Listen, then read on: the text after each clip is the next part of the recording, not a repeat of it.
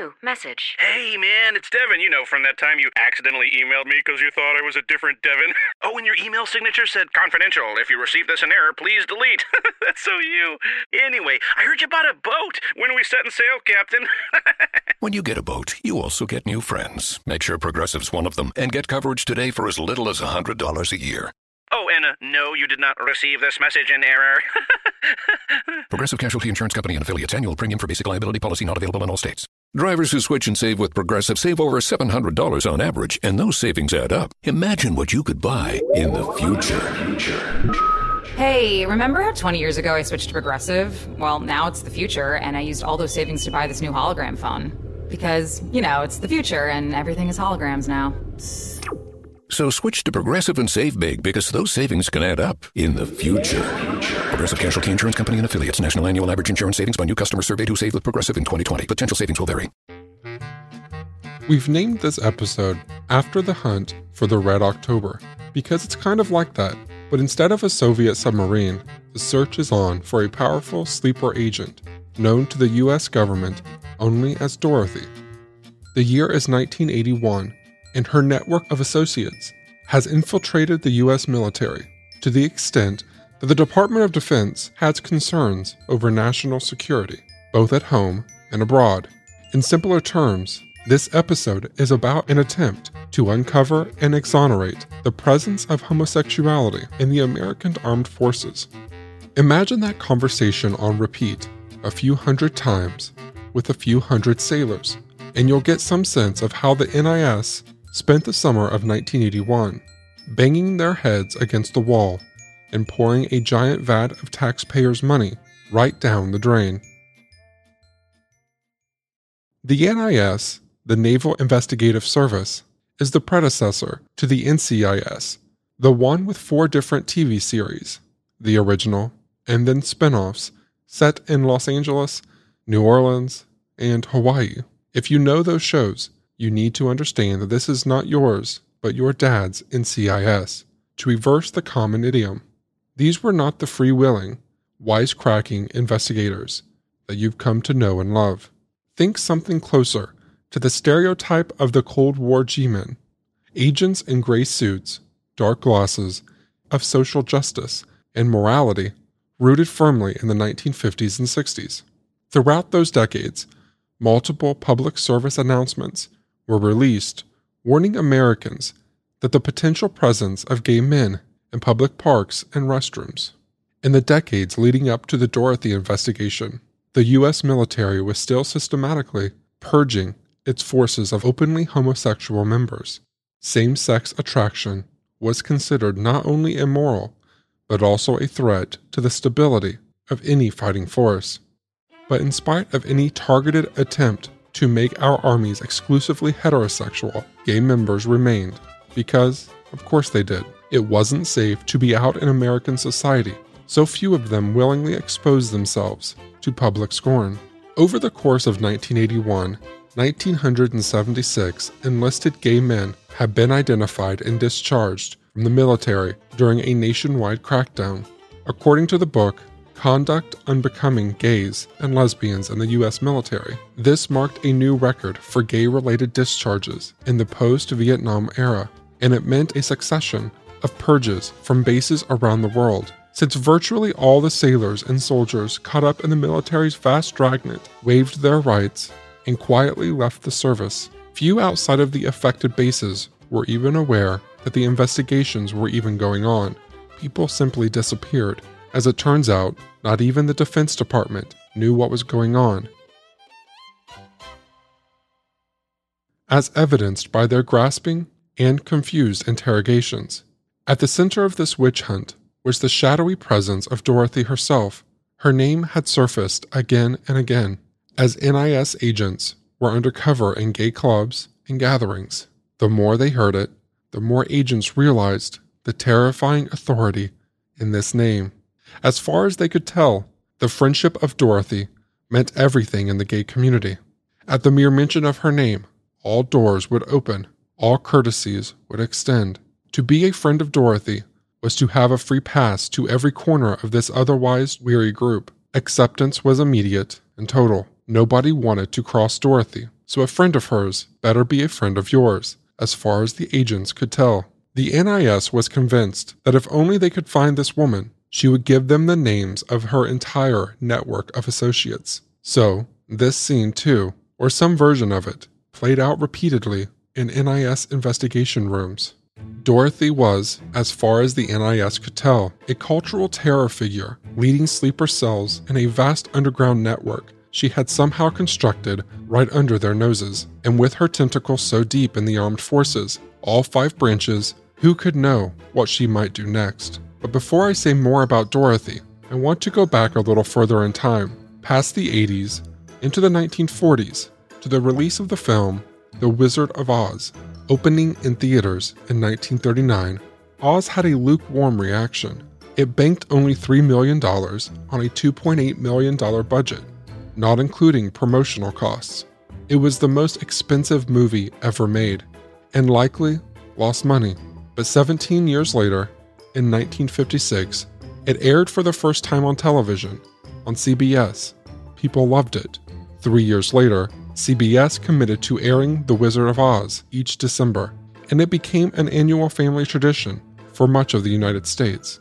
The popularity of the film led its star, Judy Garland, to continue performing its soundtrack to live audiences into the late 60s. As much as mainstream America fell in love with The Wizard of Oz, the film resonated in a special way with one marginalized group. A journalist from Time magazine, covering one of these shows, noted, "A disproportionate part of Garland's nightly followers seem to be homosexual. The boys in the tight trousers roll their eyes, tear at their hair, and practically levitate from their seats."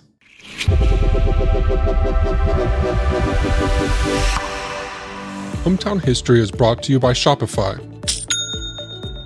I love that sound. It's the sound of another sale on Shopify, the all-in-one commerce platform to start, run, and grow your business. Shopify gives entrepreneurs the resources once reserved for big business, so upstarts, startups, and established businesses alike can sell everywhere, synchronize online and in-person sales, and effortlessly stay informed. Scaling your business is a journey of endless possibility. I love how Shopify has the tools and resources that make it easy for any business to succeed, from down the street to around the globe. Like mine, Shopify powers 1.7 million businesses from first sale to full scale. Reach customers online and across social networks with an ever-growing suite of channel integrations and apps, including Facebook, Instagram, TikTok, Pinterest, and more. Synchronize your online and in-person sales. Gain insights as you grow with detailed reporting of conversion rates, profit margins, and beyond. More than a store, Shopify grows with you. This is possibility, powered by Shopify.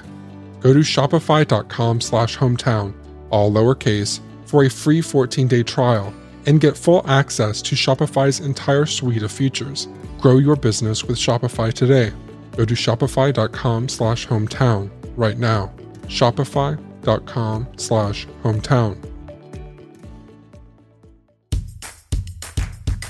Hometown History is also brought to you by Best Fiends. I'm talking about my favorite game made for a smartphone ever. I'm obsessed. It's by far the best Match 3 style game out there. So stop crushing the same old candy and try a puzzle game with something refreshing to offer. I love how I'm actually working through a storyline in the game, and the longer I play, the stronger my fiends get. Your fiends are your in-game friends that help you pass levels. They start out as little babies and grow as you progress through the game. As they get bigger and stronger, they unlock some really cool in-game benefits. Best Fiends is an action-packed adventure and a brain-boosting puzzle game all wrapped up into one, and they are constantly adding new levels, so the game never gets boring. I'm over level 1000 now and compete with my friends and family to stay ahead of them in levels. Download Best Fiends free today on the App Store or Google Play.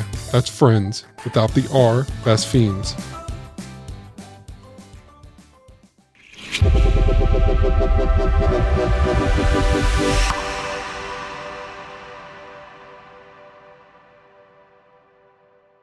The homosexual community connected with the Wizard of Oz in a powerful way, and when you think about it, it makes a lot of sense. The 3 men surrounding Dorothy, the Scarecrow, the Tin Man, and the Cowardly Lion, are not suitors or lovers, they're friends. And ask yourself, What's the one internal conflict that all three of these characters share? What private struggle is suffered by each of them? A sense of failure to live up to the tropes of their social identities and roles. The lion isn't brave.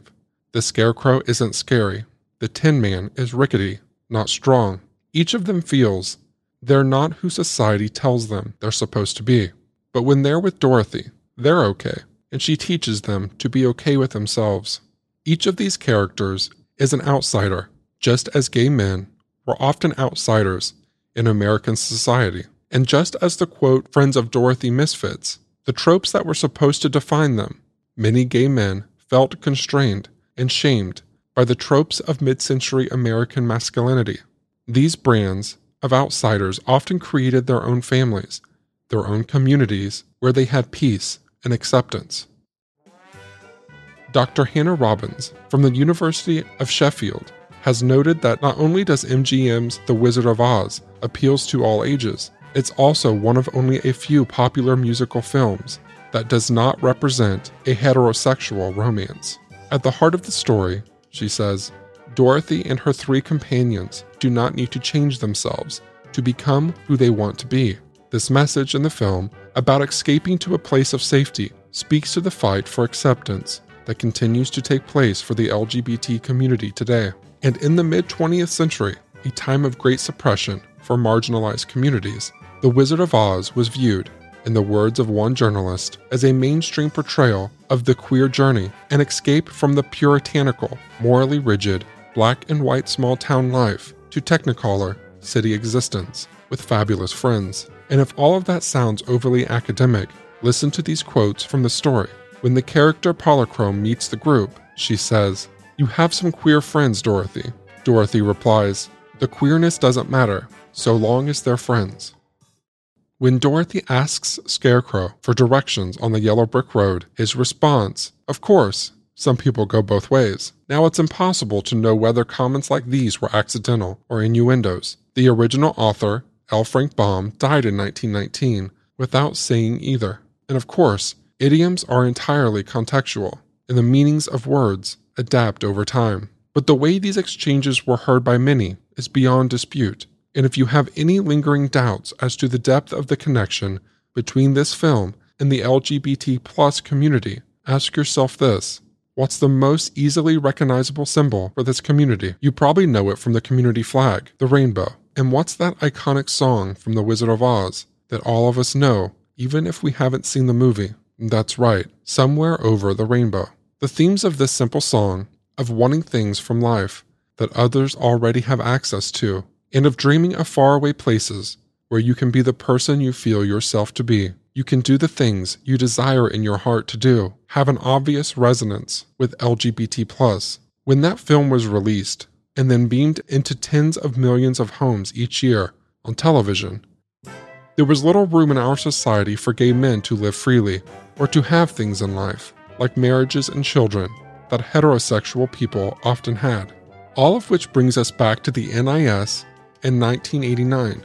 The figure of Dorothy Gale from this iconic movie had long since become an icon in the gay community, and her name had become a password among gay men that allowed them to identify one another without outing themselves publicly. They wouldn't say they were gay, they would say they were, quote, a friend of Dorothy, as Scarecrow had said of himself in the film, and other members of their community would know what they meant. It was very similar to the way members of Alcoholics Anonymous will sometimes introduce themselves as, quote, friends of Bill W., Bill W. being short for Bill Wilson, one of the founders of that organization.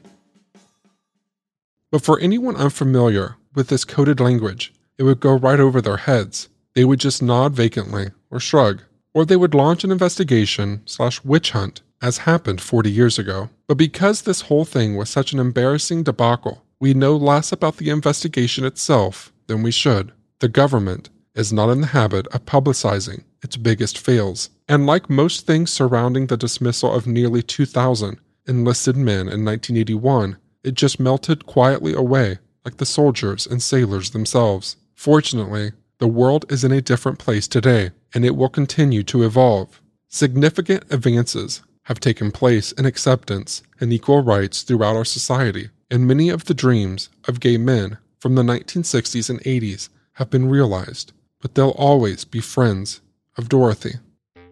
And there are still many communities and homes where this is not so. The full scope of LGBT plus acceptance is still unfolding around us, and for those especially oppressed in these situations, there is still the dream of a faraway reality in which they might live and be loved for who they are.